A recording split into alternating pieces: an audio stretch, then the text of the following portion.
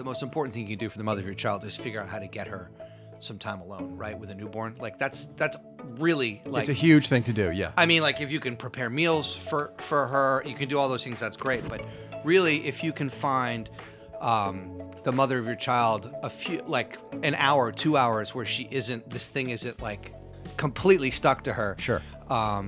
That's like I don't try to give anybody any parental advice, but that's the only thing I tell dads, fathers. It's like when you can take that kid away, like out of the building for your wife, do it, man. Do it. And you would go to Samba, and so would you take? So I would take our newborn, and I would, it was after a long day of work, and I was definitely not ready to go home. Like in the old days, I'd come home, my wife would be asleep, I'd put on the TV, I'd drink half a bottle of rosé, Sure. I'd watch Sports Center till my eyes bled, and I'd go to sleep. Rinse, repeat. And now it was actually great for me because I'd get up, I'd go for a little bit of a walk, regardless. Like I'm not a guy that's affected by the weather or the conditions of the weather. Like pouring rain, I've got that covered. Driving snow, I've got that outfit. I'm fine with the elements. Yeah, good to go. I had this crazy rig that I would put our kid in the stroller, and I'd put on this rubber suit, and I would walk in a nor'easter. I'd take our kid for a stroll, and it was great because there's nobody out. And I'm just pushing a stroller that's completely wrapped in plastic. Is this 2 a.m? Yeah, it's 2 a.m. So then I'm. Are you WD-50 or Alder? Yeah, like WD-50. By the time Alder came, I opened Alder right at the birth of our second child. So that's another bad mistake that we can talk about. Opening a restaurant when your child, when you're having second child is born. Yeah. But I would put my kid on. I would just wear, and I'd walk around the block a couple of times, and it was great for me and great for her. Like I felt like I was making a connection. And this is the year Sambar was like on the brink, right? It was when it opened. So that first year when David Chang Sambar almost collapsed his empire as it was building. Right, because it started selling burritos, which I was there for too, and I was like, wow, what's going on here? This is not what, okay, sure, I'm in, whatever. And it didn't work, and he flipped it, and he and Tin and all those guys, Joaquin, Baca, all those, they flipped it into something magnificent. But I used to go and sit at the bar all the time. And I just put my kid on, and they let me have a cocktail. And I was like, if it makes a peep, she makes a peep, I'm out. Cash on the table, big tip. I go. Don't worry, no screaming babies. Because a lot of places, there's bars that I won't go back to in my neighborhood because once they figured out I had a kid, they asked me to get up and leave. And I was like, but nothing's happened here. No one's complained. You just realized I'm wearing a baby. And they said, well, but I said, but what? Like, I'm in the industry. You know who I am. They knew you. You know who I am. Were. Like, I didn't roll in and go, hey, you know who I am? But now we both know who I am. And I'm not going to act like, can I say asshole? I'm not going to act like an asshole. Yeah. So don't you act like one. Like, if my baby makes a peep, cash on the table, big fat tip, and I'm out the door. Yeah. No problem. 100%. And there were places that were like, you got to go right now. And I was like, okay. No problem. Also, you're coming home from work, so you're talking about 1:32 in the morning. Yeah, I'm not rolling into a bar on a Friday night at like 8 o'clock looking for a seat at the bar with my big fat belly. No, and it's like, come on, guys. Like, I know how to act. There's a lot of things I don't do right, but I act right in restaurants and bars. Yes, but what we were talking about, and I love that story, and I used to bring my kids into a lot of places under the same exact terms. It's a real similarity. Like I brought my son everywhere when he was little, and would always say, like, don't worry, you're gonna see, this is all gonna be fine. And if it's not, I had the exact same thing. If it's not, don't worry. Before you notice, I'll notice. Yeah, I'm wearing it. It's breathing on me. Like, it's gonna make a noise or it's gonna do something. Like, I'm not gonna change it on the bar table. Because it drives me crazy when parents don't understand that. I love it. They'll bring their kid someplace, but like if I'm in a movie, like bring your kid for sure. But also the moment that your kid ruins everybody else's experience, do the right thing. Yes, but let me bring my newborn into your establishment and you have me for life as a customer. Totally. Hospitality, man. Like, that's what we do. You let me come in from the storm. You give me like comfort in a time when everybody's life is frazzled, and I'm yours forever. And I'll tell everyone to go. Hey, this is the moment. I'm Brian Koppelman. Thanks for listening. My guest today is genius chef Wylie Dufresne. We started by talking about David Chang's restaurants. Both of us were early enthusiasts of his restaurants. And Wylie was saying he would go in. Chang talks about that Wylie and Wylie's team were very early and constant supporters. And you spread the word, right, about Noodle Truth be told, I live across the street from Sambar when it opened. So I did go to Noodle Bar a lot, but I really... I held the Sambar torch high and loud because it was at the time it was almost the closest restaurant to my home. But what you're saying about service and about the restaurant recognizing, instead of having some blanket policy, but taking you as you are, and if you're great, treating you great, and if you're shitty, treating you shitty, is perfectly fine, and they can have a customer for life. Raising kids in New York City is fascinating in lots of different ways, as you've done and you're doing. And one of the things and is, was raised. Right. You were raised in New York City, but then was. when did you go to Rhode Island? I was born in Rhode Island, and I moved to New York when I was about 7. So you know what it's like to walk the city and find places and be with your friends at 11 or 12. But my son would wander into Noodle Bar with his friends when he was very young, and they were amazing to him. If he treated himself well, and they each wanted just to get like a pork bun because they just had it was all great. And he's got fans, Dave's got fans for life because of that. Well, yeah, I mean that's the way it should be, right? I mean those are important moments and opportunities, and why not take advantage of that? And like I said, there are bars that I'm not interested in naming publicly, but I will not go back to, because they asked me to leave when I had my kid with me. My newborn, not my kid. I didn't roll in with my 6-year-old, and so she could eat some peanuts while I had a couple martinis. No, I'm not right. crazy. You can't break the law. No, you can't break the law at the bar. No, and that's what I mean. Like, come on, I know what's up. Some of my best, and then we're going to get off this. Some of my best times in my whole life were when my dad was in the music business, and he would go see bands late at night, and sometimes he would let me roll with him, and I knew the rules. And some of the greatest nights are if you are 10 or 11, and somehow you're in a place like that. Yeah, of and course. It's midnight when Glenn Campbell's bass player's other band is playing a gig. It is an amazing thing to be a kid in Manhattan. All right, I'm going to start the actual show now. So, Wylie, man, before we met, I was a huge fan and admirer of yours and your entire approach to food. And I'm not going to use the dreaded MG to talk about it. But what I am going to talk about, because who cares? But what is really fascinating to me, and I always noticed, was it seems to me that your whole career is marked by your curiosity. Like you notice a question hasn't been asked, then you ask it, then you really chase down the answer. And I'm wondering if you remember noticing this was something different about you when you were young. I don't necessarily have that type of memory, but I have memories of being young and being encouraged by my parents to ask questions. This is what I want to know. I remember clearly my parents telling me that it's okay to wonder, it's okay to be curious. My parents were both and are both very interesting and interested people. My yearbook, you take out in your senior yearbook, you have the opportunity for your parents to take an ad out, right, in the back because you need money. And my parents took out a page. My parents were divorced, but they each took out half a page. And my mom, cool mom that she was, knew that I was in the Grateful Dead, put together a bunch of lyrics from the song Cassidy that were relevant to like sort of going out in the world and finding your place. And as a kid, I was like, that's so cool that my mom did that. And my dad just put make a difference. That's all he said. And they were both telling me the same thing in very different ways, but they're both saying the same thing, like go find your place in the world, go decide who you are, and try to make a difference, and that's all it's ever been is like, we're just trying to leave this culinary landscape a little bit better than we found it, with the huge asterisk that we didn't find it in disarray, but we're just trying to add to the conversation. We're going to add to the dialogue. We're trying to leave it a little bit better. So yes, I'm curious, and I've been encouraged to be annoyingly curious by my parents, much to the detriment of my staff's mental health. Well, yeah, at the time, what did you think you were going to sort of prosecute with that curiosity when you were young? Were you an excellent student?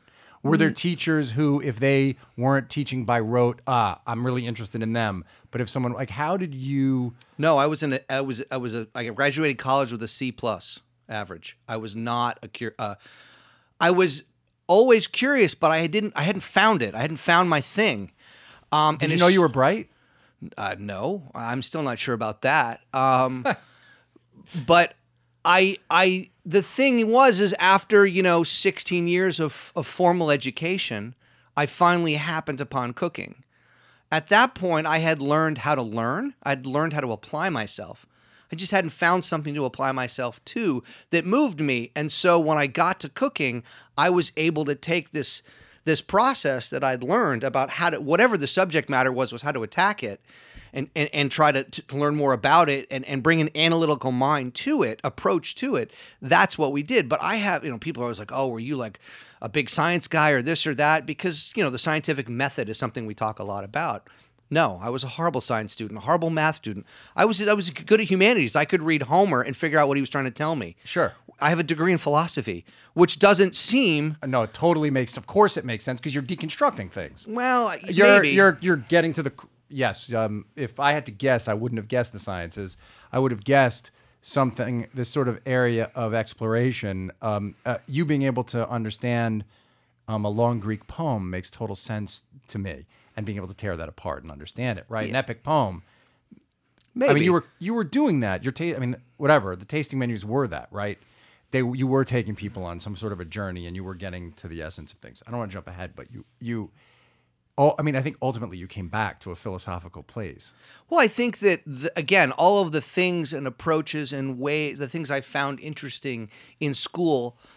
And that left an impression on me have found their way into hopefully into the culture that I've created, the restaurant culture that I've tried to create, and the approach that I've tried to have, even in making donuts. It hasn't gone away. Yeah, Du's Donuts is the donut empire that you're building. It's our current project. It's our one donut shop. The pop-up is now closed, so we went from 1 to 2 back to 1. So Du's Donuts, which is your new venture, not so new now, but a great thing, and I know there's some exciting things in store in the future that we're not allowed to talk about yet, but I have great hopes for where that's all going to go.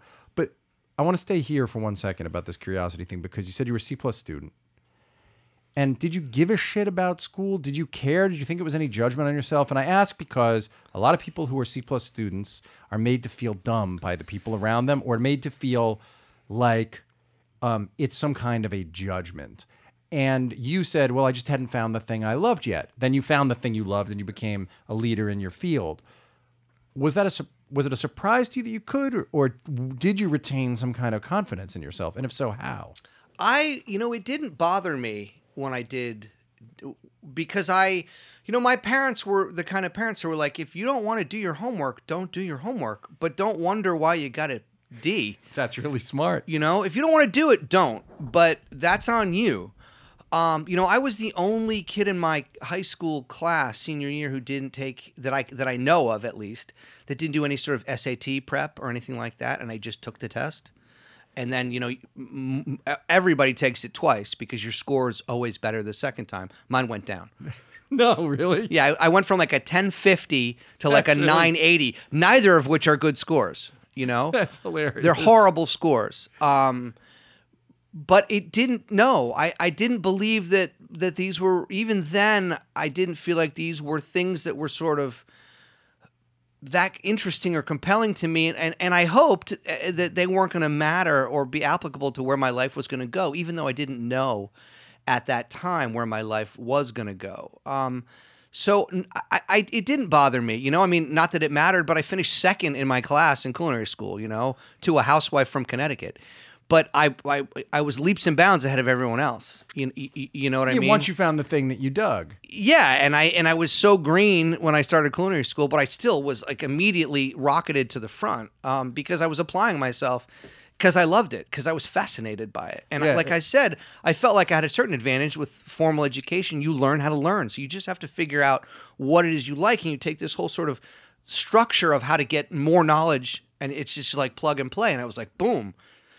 This sounds a little like Ivan Orkin's story, which was, Ivan too was kind of like school adrift, and then he found this he had an after-school job where these guys made him onsen egg on top of rice, and he was just like, "Holy fuck! I understand everything now." It was like in a moment of a blinding moment of clarity. What was the first thing that you ate? Do you remember where you were like, "Oh"? Did you always like? How did the light come on for you? Well, for me, it was about sports. I would love to have been a professional athlete, but as you can see... What sport? Well, baseball was like my real passion. But as you can see, all of you listeners, I possess zero physical traits that are in any way special in any shape. I'm the average height of the American male. Carly Kloss was on Fallon last night, and my wife and I were watching. She's like, "Wow, she's really tall. She's 6'2". My wife says, "And you're 6 feet, right?" I was like, "No, I'm 5'10" and 3/4." She's like, "You're super average." You know, like I'm the average height of the American male. I'm not fast. I'm not. I mean, I'm strong enough. Like There's nothing about me that says. I don't have the forearms of Popeye. There's nothing about me that says I'm going to play Major League Baseball.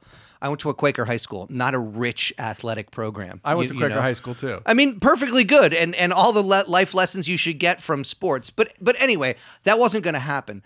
But I love team sports. I didn't play a lot of individual sports growing up. I always played team sports, and I loved it. I loved it to death. I played sports as much as I could, and again, I was okay at it, but it wasn't for lack of trying or lack of enjoyment. What were the varsity sports you played at? You went to I went to Friends, New York City. Friends. So I played. I went to Long Island Friends. So well, there you go.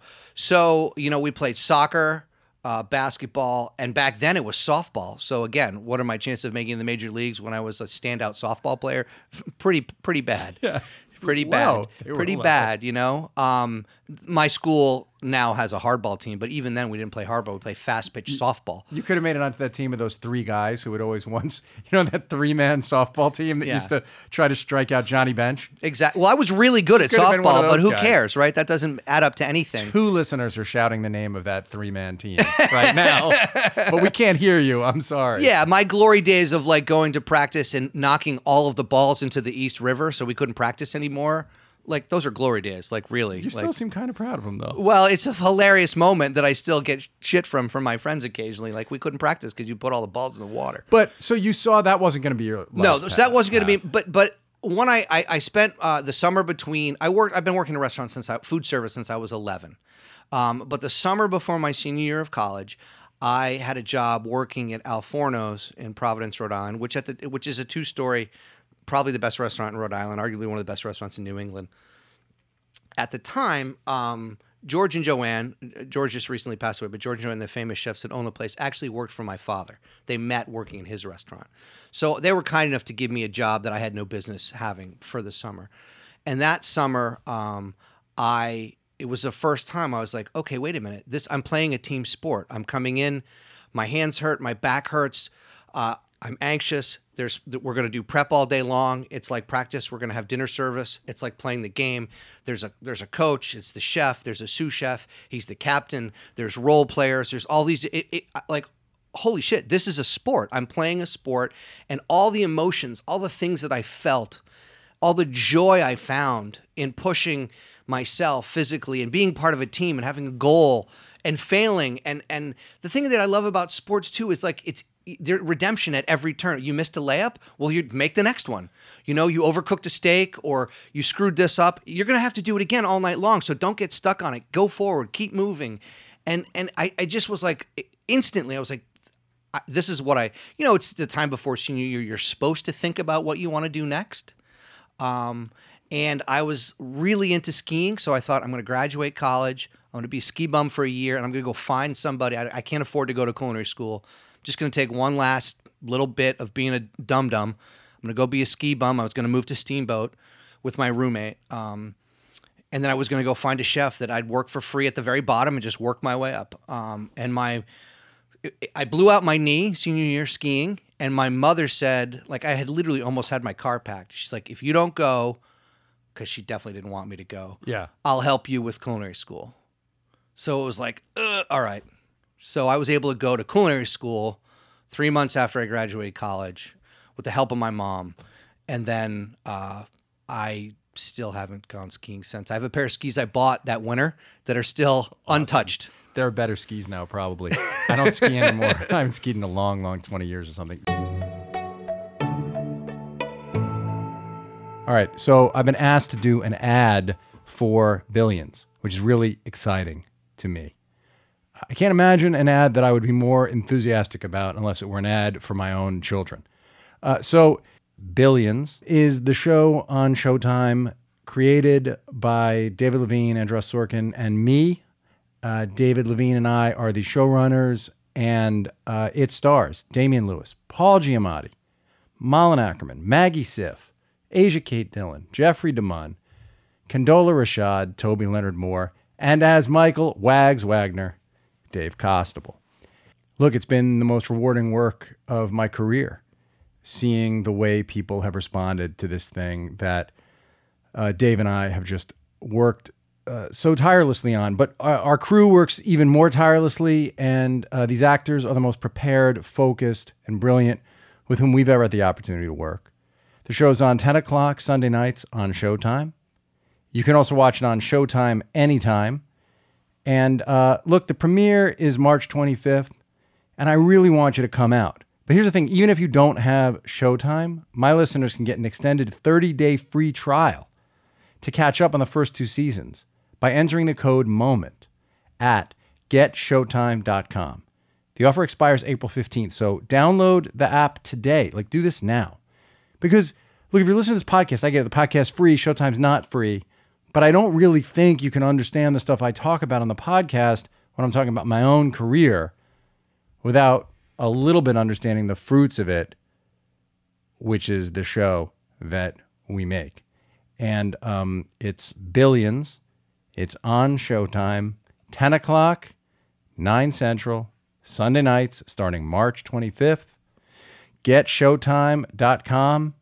Enter the code MOMENT. It's Billions. What was your dad's restaurant? He had a restaurant in Rhode. He had a couple restaurants in Providence, Rhode Island, called Joe's. One was called Joe's. It was a sandwich shop. One was called Joe's Upstairs. And he was living in Rhode Island. You were living in New York. Well, my parents separated around when I was 7, and then my mom and I moved to New York, and then my dad moved shortly afterwards. His restaurants closed, and he came to New York and continued to be in the food service business to this very day. And does he still have the sandwich shop that he? He's got Biggie sandwiches down on Lower East Side. Shameless plug. Please go.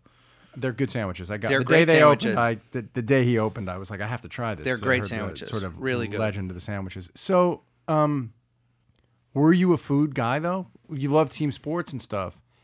You didn't though open just like an average. You would think somebody who like loved team sports would open a bunch of sub shops or would open. You know what I mean? You ended up doing it. Not there's anything wrong with. I mean, a great sub shop is the first time I went into Potbelly's in Chicago before it became just a franchise. I lost my mind. Like a great sub shop's a real thing, but what happened that made you really light up about food itself? That sparked the kind of level of curiosity and engagement that you had? Because for people who don't know, I mean, you're one of like 5 people who changed the way chefs thought about food. You know, you changed like that book that Nathan Myhrvold had come out would never exist if it weren't for you, right? So how? Yeah, I mean, you and Adria, maybe there were like 5 guys, I mean, and women, 5 men and women. But I mean, what happened that started you really on that course? Well, I was looking for answers to questions. I mean, that type of cooking, I guess. I mean, I was going to culinary school, and then I worked for Alfred Portali at the Gotham Bar and Grill for about 14 months, and then my knee finally, from that injury in college, my knee finally said enough, and I had to get surgery on my knee. So I was, surgery now that would probably keep you out for a month, kept me down for 6 months, and during those 6 months, I was looking at different places I wanted to go and work, and I came across John George's Simple Cuisine cookbook, and it kind of was like, wait a minute, here's a guy who's, at the time back then, you're talking 93, France was still like, if you wanted to be a serious cook in America, you had to either go work in France or work for the French guys here in New York. And so that's what I wanted to be. I wanted to work for the best. So, and John George was the one guy who was doing something really interesting. Because Pinot Luongo was like the restaurant. I mean, if you wanted to know what New York was like, then it was like Pinot Luongo was like had like the popular sort of. Yeah, those were all Italian. Those Italian were all really, restaurants, but really good, really great Italian restaurants. Super Italian restaurants. And I'm not trying to in any way denigrate that side, but that's what New York was. I'm just saying, Gotham was like a very big jump. Gotham was the Americans finally saying, "Well, okay, it's our turn at bat." And you had Alfred and a number of other guys. You had Boulay back then doing something as well. And Boulay was on my list of places that I wanted to go to. But I went and spent some time. I spent a day at JoJo's and I was hooked. I had the book. John George's restaurant. Yeah, John George's restaurant, his original restaurant, his very first New York restaurant that he owned. And I still have that book completely memorized. I can tell you everything that's in that cookbook, Simple Cuisine. And then I went there and I saw it and I was like, this is what I want to do. This is a guy who's looking at a classic cuisine through his own lens, and he's changing it in smart ways, in interesting ways. And back to, make a difference. That's what he's doing. He's taking something and he's leaving it better than he found it. Again, not that it was broken, but he's marching it down the road in a way that was really interesting. And so that's all I wanted to do, was find a way that I could be additive to the dialogue and march it down the road.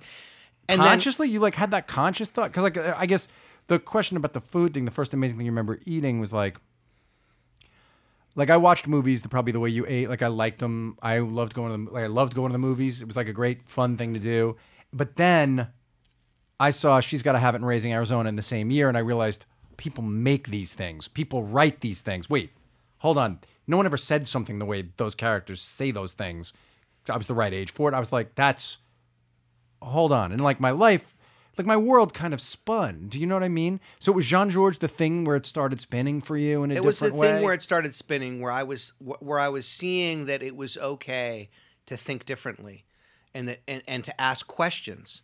And because before there's an inherent problem in the culinary education that we all have, and that's really what the end of 71 Clinton became, and the beginning and was WD-50's life, was a place where I could continue my culinary education, where my staff could continue their culinary education, where the customers, if they wanted, could continue their culinary education. Because up until a certain point, up until about 35 years ago, it was like, well, okay, this is how you roast a chicken, kid. Okay, yes, chef. Well, why are we doing it like this? First of all, don't even ask that question. The answer is because I said so. I hate that top-down learning thing. Yeah, why are we doing like this? Well, because it's always worked like that, or because I said so. And in a way, for a young cook, it's like the military, right? Just do it like that. How come? Just fucking do it like that for now, okay? It's 9:00. We're busy. Do it like that.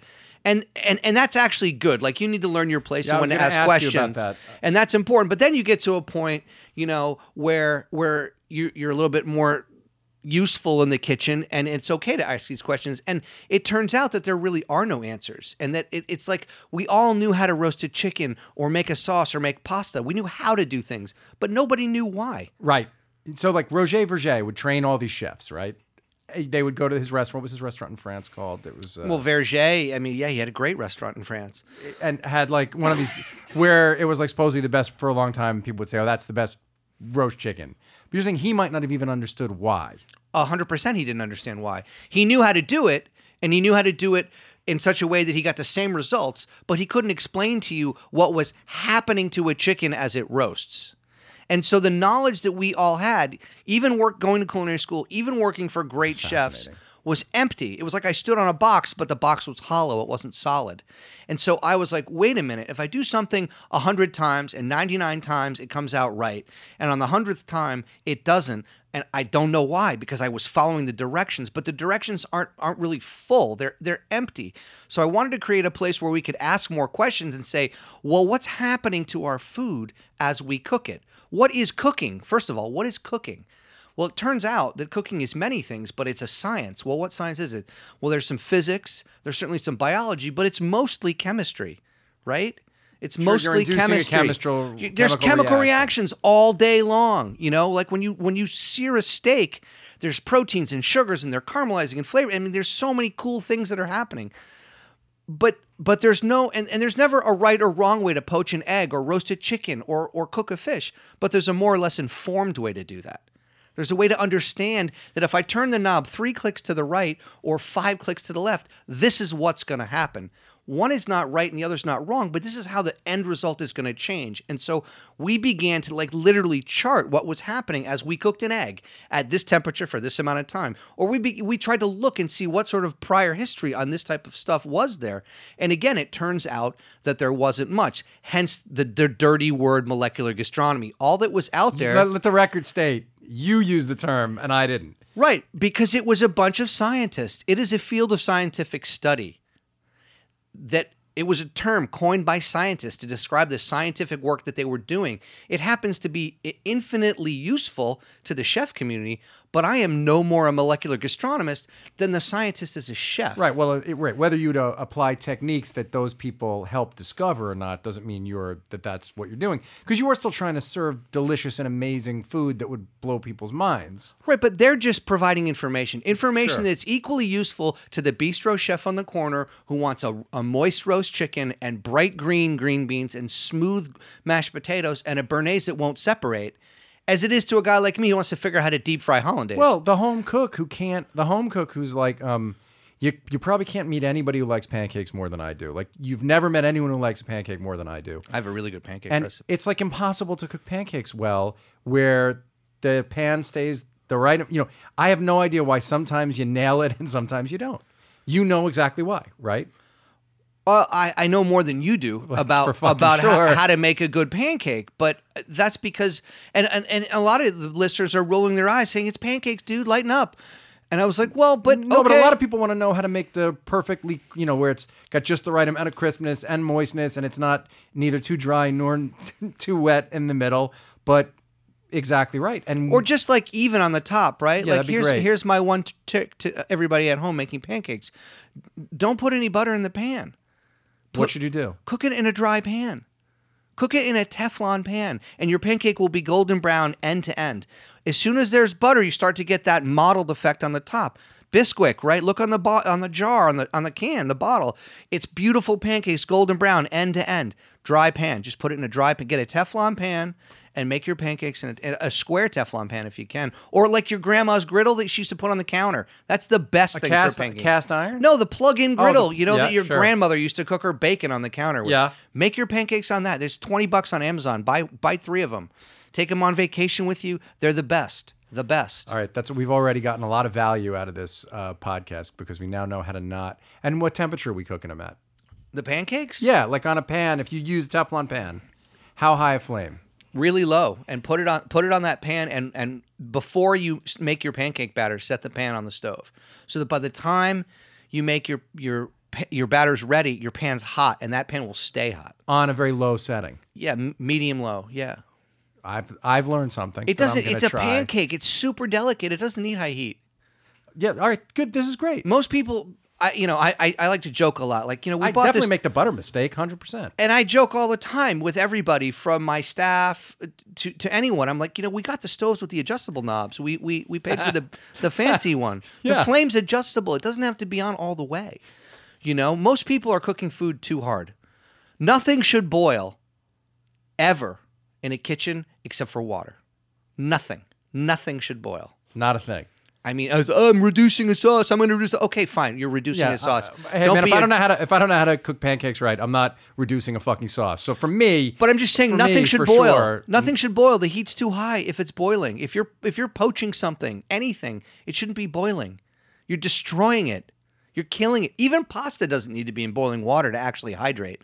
But you're getting kind of complicated there. And no, I'm gonna follow this, and then we're gonna go back to the regular scheduled stuff. Because pasta you shouldn't cook in boiling water? You can, but you don't have to. Well, what should you do? Well, but the starch will become solid. The starch will cook. The pasta will cook, quote unquote, air quotes, cook at like 180 degrees. So it doesn't have to be boiling. So, how many times have you boiled the pasta water over on the stove? Probably every other time. It's happened. It's happened. So just turn it down. It doesn't have to. It's gonna cook. I promise. So yeah, this is amazing. And Wylie talks about a lot of this stuff in his book. And what's the name of your book? WD-50, the cookbook. It was about that time and place. And it's about how you figured a lot of this stuff out. And it's about the things that you did figure out. And it's a way people, because I have 2 copies of the book. And I gave one to somebody. It was really my love letter to the people in the place. It was my way of saying thank you to the place. In it is our methodology and our approach and our thought process and all these things, and a lot of hopefully some good recipes. But it's really about how much that place meant to me, and wanting to sort of say thank you to the street and the people and the team and my family and everyone that was a part of it. All right, I want to try to figure this out because you said a bunch of stuff before we got into the specifics of the pancakes, about... I'll send you the recipe. Yes, you will. Thank you. I'll take it and I'll do it. And I'll send you pictures of me. Do you have a having scale made at it. home? Because you have to weigh everything. Yeah, we can weigh stuff. Okay. We will weigh stuff. Okay. You should weigh stuff. Well, what do you think we do with the cocaine, man? If you don't have a scale, how are you going to have an operation the size that I have running? So you have a triple beam? Yeah, you okay, need that's this. fine. You need the That's scales. fine. But, and I'll clean it. I mean, I'll clean it well before I serve Man, the it looks pancakes baking powder and to the it's kids. fine. It'll be okay. No, but I have a big issue in my field of endeavor with prescriptive advice about like what a screenplay should be when people like teachers, fake teachers, basically, people who just go like, well, I've looked at screenplays and this is kind of what it is. And it seems to me like, these are the rules that were written down without anyone understanding what really went into them. And it's what you had a problem with in your world, which was these rules without anyone going like, well, wait, why? Because to me, it has to start. I've said this right at the beginning when I started this podcast. A lot of it was about why people do what they do. I can't write even an episode of television without understanding why I'm writing it, what it's about, why the characters are doing what they're doing. Then we can talk about the form that it should take. But in each of these things, there has to be a reason why something works. Yes. And this is what you were trying to discover. Yes. The how has been out there from centuries, for centuries. But the why is not. We know more today than we did yesterday, and we know more yesterday than we did 20 years ago, and we knew more 20 years ago than we did about 40 years ago. And after that, it's literally like the Dark Ages. It's like the Dark Ages. That's not to say good, delicious food isn't being made, but not a lot of learning is happening. Not a lot of knowledge is And how did you transpiring. start to realize it? Like when you were in the kitchen at Jean-Georges, they weren't really they were making things better, as you said. He was cooking incredibly good food in a way that Creative was food. fresh and different. It was Yeah. different, presented in different ways. Yes. I mean, it's funny. Nobu was doing the same thing across the country. 100%. And for me, that was the mind-blowing food experience. The first time I went to Matsuhisa. All that stuff. It was like I couldn't even understand how I'd been eating everything I'd been eating before I walked into Matsuhisa. Yeah. Because suddenly things were different. But I don't even think he was thinking about the why and the way, right? He was like, oh, I went to Peru. I lived in Peru. And I figured out, I have this idea that you could take these elements, these acidic elements, and you could apply them to this stuff and it'll suddenly be great. And he was right. He changed food for sure. Yeah. But how did you start thinking about why? Do you remember when you started thinking? Yeah, I remember about it? not understanding, being able to find answers to questions. I was looking for answers to questions. But when you opened your own joint or when you were working for other people? Well, at the tail end of 71 Clinton Fresh Food, I was asking questions, and there just weren't that many answers out there. You were asking questions like, why is this the way we roast it? Why do we put the butter under the skin? Like, were you asking those? Like, why is the thing to put butter under the skin and, in the cavity put these things? Like, why do we do that? Are we sure that that's going to infuse the flavor we want? Well, I mean, it's like everyone, you still can turn on certain channels on your television and someone will say to you, sear a steak to seal in the juices. That's completely wrong. That's 100% not what happens when you sear a steak. How did you figure this out? Well, because I wanted to read more about, searing a steak seals in the juices. Where did TV chef or non-TV chef X, Y, and Z find that information? What is that based on? Well, it's based on some sort of dogma that's not true, because the more you go to look for information, you can't find any. There's a lot of it. There's some out there. I mean, again, that's what we realized quickly was that there was information out there. There were these scientists that started in the late 80s, early 90s that were trying to explain things. One of them famously said, we know more about the surface of Mars than the inside of a souffle. Right. And they were curious, and that information became usable, most interesting to chefs. Was it hard for you at the beginning of this pursuit? Like when you would ask questions of, say, a chef you were working for or your coworkers, were you able to enlist them quickly in trying to solve these things with you? Were you told to shut up? Well, I I was lucky that the chef de cuisine at JoJo's, and then he became the opening chef de cuisine at Jean-Georges, was amenable to these kinds. He liked having these kinds of conversations. And he didn't always have the answers. He had some answers, but he was okay with me asking. But then when I was on my own, there was nobody that could tell me to shut up and go back to work because I was in charge, you know? And How so, did you decide to take the leap and open your own joint? Like what well, happened? once I started working in restaurants, I knew that the end game was my own restaurant. I'm probably just one of those people that isn't well suited to work for other people. Me too. And that's all fine. And I was, How did you know that? again, I think that's, You always knew. You always knew eventually I'm going to work for myself. yeah. Like you knew your name. You just knew like I'm not a person who can operate trying to pursue someone else's agenda. I have to set the agenda. Yeah. I wanted to have my own restaurant. That's really all I wanted, was to have my own restaurant. Once I started cooking, I was like, I can't wait till the day I get my own place, because this is awesome. Were you good at cooking right away? Like, were your skills? So there was the team part. You did really well in culinary school. Were you good at like figuring out how to make something delicious quickly? And did you care right away whether people enjoyed it? I've always believed that there's kind of like two types of athletes, right? There's Michael Jordan, sort of God just woke up and said, go do whatever you want. You can play ultimate frisbee. You can be the mini golf champ of the world, or you can be but you're going to be so much better than everyone else.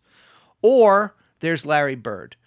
I'm a garbage man, but I'm going to crush you with my willingness to outwork you, right? Larry Bird was willing to work harder than everybody in the room.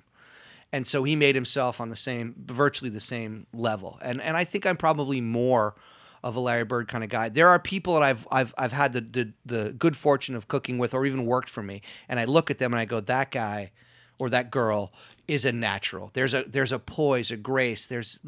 I had this one guy, he worked for me. He was Swedish, and it never looked like he was doing anything. He never looked frazzled. He just had this flow about him, and it was just like, fuck, man, so good. And he was quiet and calm and clean and organized. And I got quiet and calm and clean and organized because I knew that's what I had to work at. So I know, to answer your question, I don't think that I was immediately better than the guy next to drive. Me. Can I just say, yeah, I think that Larry Bird, Michael Jordan thing, while I understand it, is actually a bit of a canard, it turns out, right? I think that Bird is 6'9.5" and was actually imbued with a lot of stuff, and Jordan was short and had to work really hard.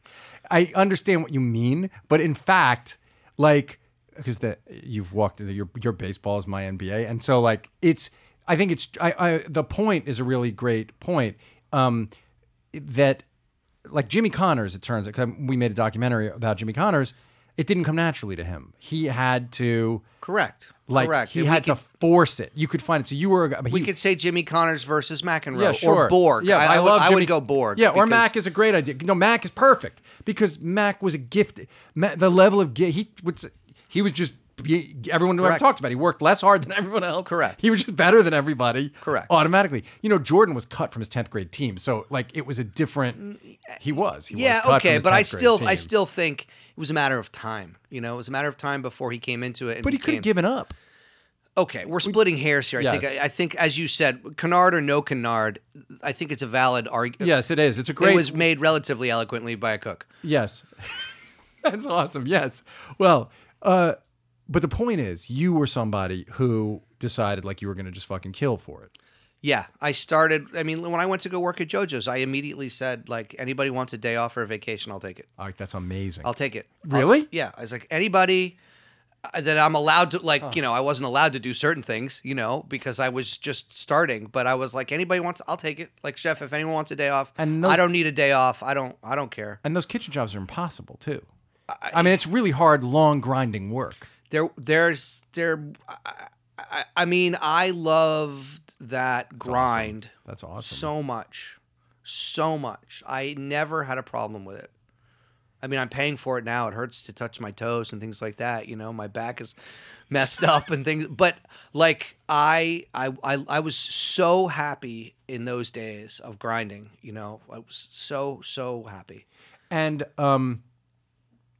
did people take you up on it and say, "Go ahead"? Oh, there were times, yeah, when people wanted, like, yeah. I mean, I missed my best friend's wedding. I was like, I'm not coming. I got to work, and I just was like, I was singular in my It's amazing. in my desire to continue my education. That's what it was. Like I knew what I didn't know, and I knew that if the more I worked, the faster I would get closer. Well, you're never going to get to the end. That's the wonderful thing about cooking, and maybe about making movies and TV. I don't know. Is that you'll never know everything. So it's wonderful. Like I go to work every day knowing that I can learn something new today if I try.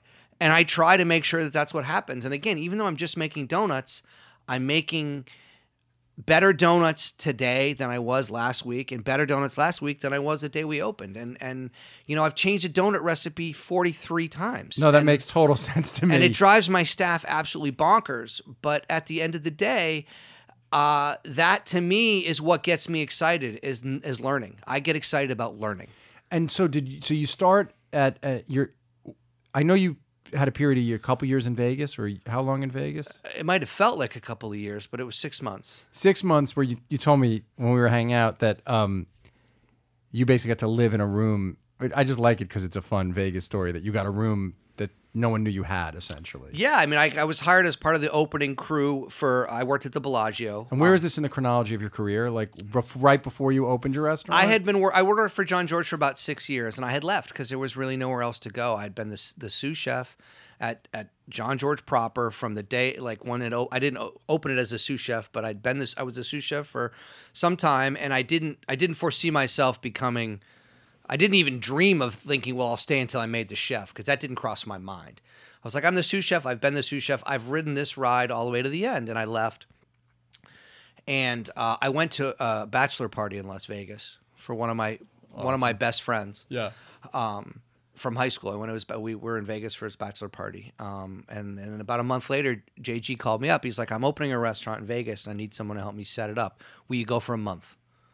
And I was like, the bachelor party, the fun, the madness was so fresh in my mind. You forgot you'd be stuck in a kitchen? Well, no, it was for a month. And he was going to pay sure. me my sous chef salary. I keep my apartment at home. He's going to put me up in a hotel. Great. Go for a month. No problem. Just get me open. Sure, I'll do it. 1 month turned into 3 months. After 3 months, they said, we'd like to make you the chef to cuisine. We, renegotiate your contract, blah, blah, will you stay? Happy to stay. Let's do another 3 months, and then we'll see where you are. I said, great.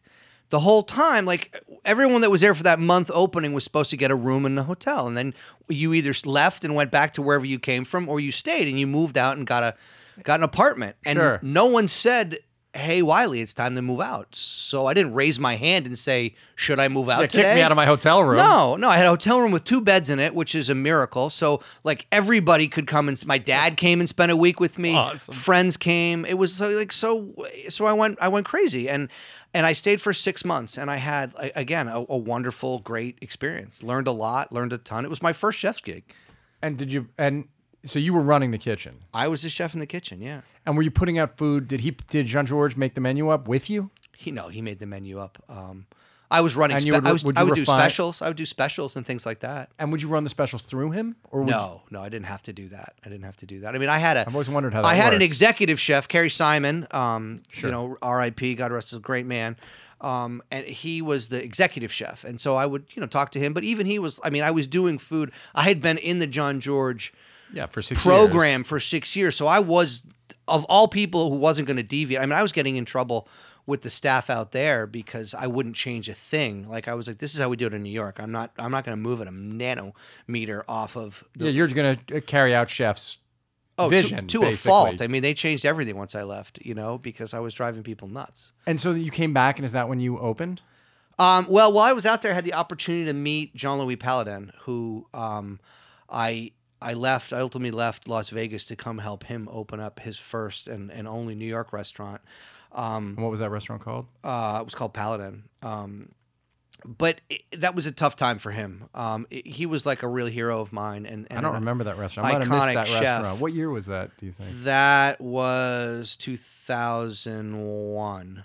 Oh, I know. I was away. I was away a lot of that year. And I mean, he's one of the greatest chefs to ever come out of France, and one of the great chefs to be in America of all time. But it was a tough time for him. He was going through a lot of just tough times. And so he wasn't there a lot and didn't get a lot out of him. And so I left after about 3 months because the opportunity to work with my dad at 71 Clinton provided itself. And so I just felt like this isn't what I hoped it was going to be. I don't really talk about it too much because I only spent 3 months there, so it's not something I put on my resume. I mean, but you did. I haven't had to have a resume. Yeah, of course, you don't have a resume. You're the legend. But so you did that. Then you worked at Clinton Street, and then you finally opened WD-50. Correct. And when you were thinking of launching the restaurant, did you know, okay, it's going to have this tone, this voice, this point of view right away? Well, I mean, I knew I wanted to do fine dining. I'm a fine dining guy. I come from fine dining. I cut my teeth in fine dining. I learned how to cook in the fine dining atmosphere. I just wanted to bring fine dining downtown. I'm not a Midtown guy. Look at me. But although I may end up in Midtown again, you never know. But I came from Midtown. That was always a joke. Like, we would talk about at 71 or at WD, like, you're going to Midtown this thing up for us right here. That's funny. But did you, that might be something I have to start saying on set to people. Don't Midtown this up. But yeah. did you know you were going to do, so fine dining is one thing, but then, you changed the way people thought about fine dining, in that the way you presented the food and the sort of the whimsy that went along with it, whimsy in the way Adria did it. So like the sort of, you would serve an egg in quite a different way than anyone else would, or something that looked like an egg. So how did you decide, okay, I'm going to swing this big? That's not as clear to me how that happened. I think that's just part of some sort of journey and finding yourself and finding how you want to express yourself. The learning part is independent from the way you express that knowledge. That's brilliant and true. Yes. Well, but you learned for a long time. But that information is out there for everyone to use, whether you want to make a poached egg with an edible shell and deep fried hollandaise, or like I said, you just want to make a roast chicken that isn't dry, or mashed potatoes that aren't lumpy. Like it's universal. It's any chef, in my opinion, should want this information to understand what's happening to their food as he or she cooks it. What you then do with that knowledge and how you decide to express yourself is totally up to the individual. But how did you decide? I don't know. Do you remember drawing? Were you drawing it all the time? Drawing it all the time. So this is important. Like, I mean, my mother's a graphic designer. Okay. My dad still is a jack of all trades, and I had a very eclectic. I had 2 eclectic homes that I grew up in, and design and visuals were important. And we're also in the middle of a great major city. But no one had done it. Look, it's important to talk. I think it's important to talk about the fact that people should go look at the pictures of your food online. Like, people who listen to this show who don't know, who haven't come to New York, who weren't at your restaurants. Like, you changed. They should watch videos of your food, and because you did this magnificent thing, man. You were Miles Davis. So, like, you were Miles Davis in that you took a form and you understood the form, right? You worked in the classical version of the form, and then you on your own changed the form and presented it differently. Well, it was important not to copy other people. That was a really I didn't have a lot of rules, but that was a rule. Like, we have to be aware of what other people are doing. I remember when I was working that summer job, and I was, even then, my mom gave me this cool little metal journal that I would write ideas down in, and I remember writing down in it a chocolate cake with a liquid center. Wouldn't it be cool if you got a chocolate cake and you broke it open and had a liquid center? Fast forward like a year and a half later, I go to work to John George, and I'm like, wow, you are not smart. You do not know what's going on out there, man. Like, you had an idea that someone else had years ago. The molten chocolate cake. Yeah, like, you need to get hip to what's going on. You need to find out that that's already out there. Like, you need to become you need to be a better student of your craft. You were pushing yourself to super know hard. to know what's going on, because you shouldn't have ideas at I mean, it's okay. It's cool, right? Not everybody thought the world was round at the same time. In fact, some very famous people had it hundreds of years apart from each other. And because transportation wasn't so good back then, they didn't, they weren't able to share that knowledge. And that's good. That means you're thinking, but you should also be aware of what's out there so that you don't repeat it. So, if I would have put a molten chocolate cake on the menu and thought I was hot shit, that would have been a terrible, judgment error on my part. So that's what it was about. It was like, let's make sure that what we do, and cooks would come to him and say, hey, I've got this idea. And I would call him out and be like, come on, man, you just had dinner last night at that restaurant. Wow. Come on, don't do that to us. Don't do that to yourself. Well, take that idea and what can you get out of that? So that's fascinating because Christina Tosi told me, that she doesn't think she would have become who she became if it weren't for you asking her these kind of deep questions. She said that, you changed her life. Hopefully she'll give me a job someday.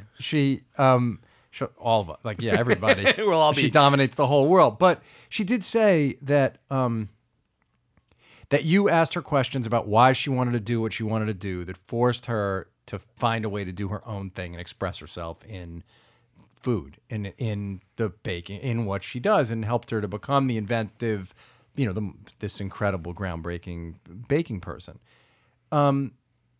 Did you know you could lead in that way? Did it become important to you early on? Did you grow that in yourself? I think so. I mean, I think I've gone at this point from wanting to be, I'll give you some basketball there because you're a basketball guy. I've grown from being the guy who was like, I want the ball to take the last shot, to being like, I still want to win the game so badly. You have no idea how badly I want to win. Sure. But I don't have to be the guy who takes the shot. But I want to win as much as the person on the other side or anywhere around me. So, yeah, part of that was learning how to not be wanting. If someone's open under the hoop and then you're down by one, give them the ball under the hoop and let them score. Well, but I was the star. I had my chance, and I took those shots. I missed a bunch. I made a bunch, and now I'm more of the coach and the leader and the guy that's helping us all get somewhere.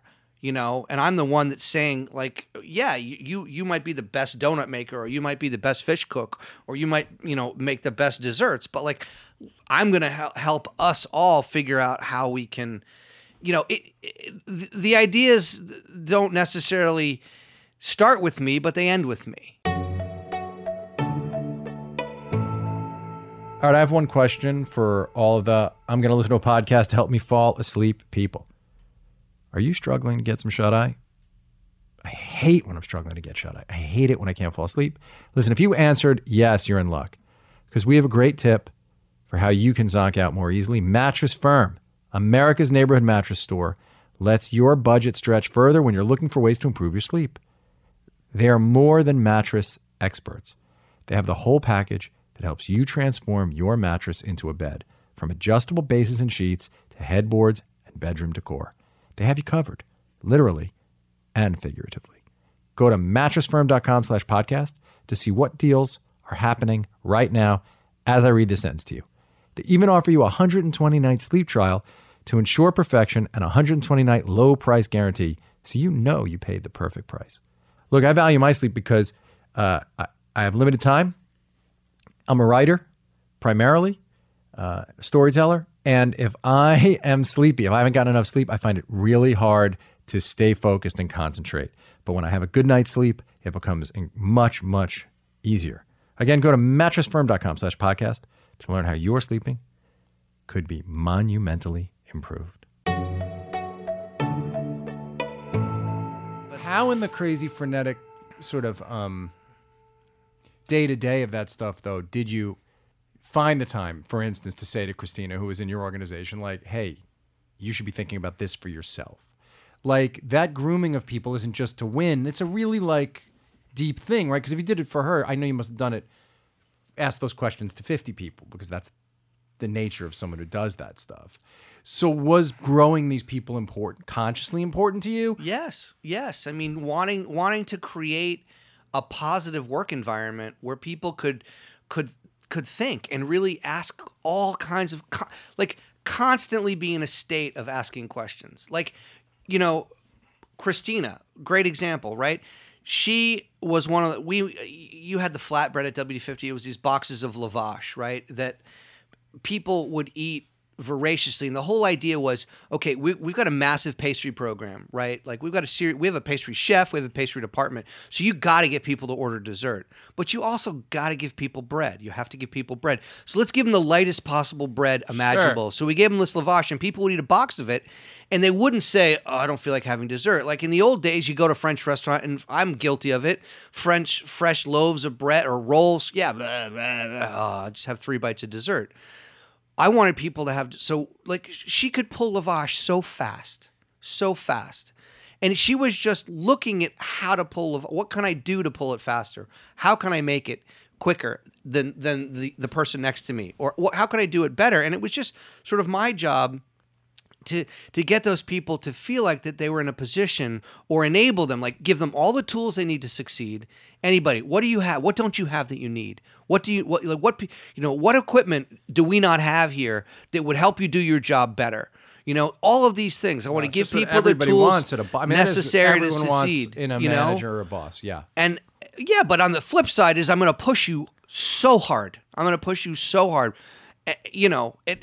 again, I think it's that idea, right? Like Sisyphus, you push that rock up the hill every day, and you wake up and you come back in, and the rock's at the bottom of the hill. So how do you do that without going crazy? Well, yeah, I read that you said this. I read that you said that Sisyphus, you have to be Sisyphus with a smile on your face. Yeah. But the point of that thing is it's a curse. It's the curse of Sisyphus. The idea is Sisyphus wasn't smiling. You somehow convinced yourself.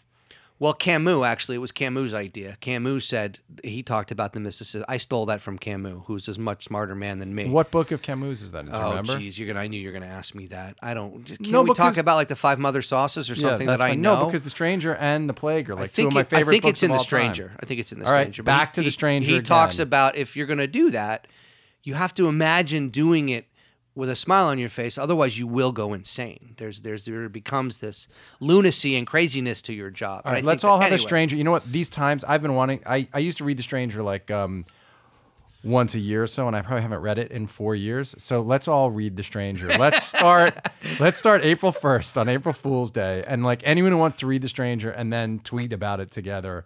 Let's do it, because the world we're living in now makes a lot of sense to read that. It's getting stranger. Let's read that. It's one of the greatest books ever, and I don't remember that. I don't remember him saying that, but I love it. All right, I have a couple more questions for you as we get to the end here. So whenever someone tries to do something new or puts so much of themselves into something, they risk a kind of humiliation. When you try to do a new thing, like I always think of Barton Fink saying, "I tried to show you something beautiful." Barton Fink was a hack, and that the joke of that is he actually wasn't really an artist. But all of us have some Barton Fink in us when we try to show them something beautiful. You know, how do you gird yourself with making yourself that vulnerable? When you show the best of yourself, it's scary. Is it still? We got so much shit at WD-50. There was a time when you had to wait online if you wanted to say something horrible about us. Like it was a waiting list. It was like, so, I mean, it's a funny thing, right? New York was always clamoring for the newest thing, and we gave them something new and different, and everybody was like, whoa, what is this? We don't like it at all. It sucks. How did you deal with it, man? I told everybody we're going to put our heads down and we're going to stay the course. Did it hurt your feelings? Not really. Why? You knew it was good? Were there people you trusted who told you this is good? I believed in what we were doing, and I believed that. Look, I'm not going to tell you that we didn't serve some bad dishes, that we didn't have some bad ideas. Well, you all do, yeah. But they were not for lack of trying, and they were not. They were genuine. They were 100% genuine. We believed that what we were serving you was good. I can look back and say, I don't think that was the best dish. And maybe we were wrong, but I wouldn't say like, oh, everybody hates this dish, let's leave it on to spite them. You would examine it. Of course. That's the key thing with criticism. First, to just get to where your feelings are gone, and you can go, is that valid criticism? If it is, let me change it. If it's not, keep going. Yeah, and we decided to stay the course. And that made, years 2, 3, 4, and 5 really hard for us. But because you didn't want to just hey, this stuff all works. You want to keep pushing. I wanted to keep doing what we had, we had set a course. I wanted to stay on that course. And you did get some, I remember reading, and when people would would occasionally give you shit, but mostly people loved it and were amazed by what you did. And you have all these sort of people who've come in your wake now who consider you like the godfather of a kind of a movement. You know, I was watching Pincushion. I was watching Chang's show, which I love, Ugly Delicious, and Renee. How do you pronounce Renee's last name? Redzepi. Renee Redzepi, and he were talking, and Renee said that one of the things is that chefs used to hoard ideas, hold on to them, but now like best practice and best ideas seem to be shared. So do you feel like you're one of the people who contributed to that idea? Hey, let's share this information. Let's get it out there. Yeah. And do you think it's true that people share more? I right? I was certainly privy to the, you know, I even worked for certain chefs who were like, I'm not going to give you that recipe yet. You know, you haven't been here long enough. I'm not going to give you that recipe yet. And you know, we were tried to be, you know, there were people that would come. We had a rule: if you wanted to do a stage at the restaurant, you had to come for 5 days. Because early on, people would come for a day or two, and all they would do is fill their notebook with stuff, and then we'd never see them again. They were clearly coming to get stuff from us. You would let someone only do 5-day stage? So I sat the staff down, and I said, guys, these people are helping us, right?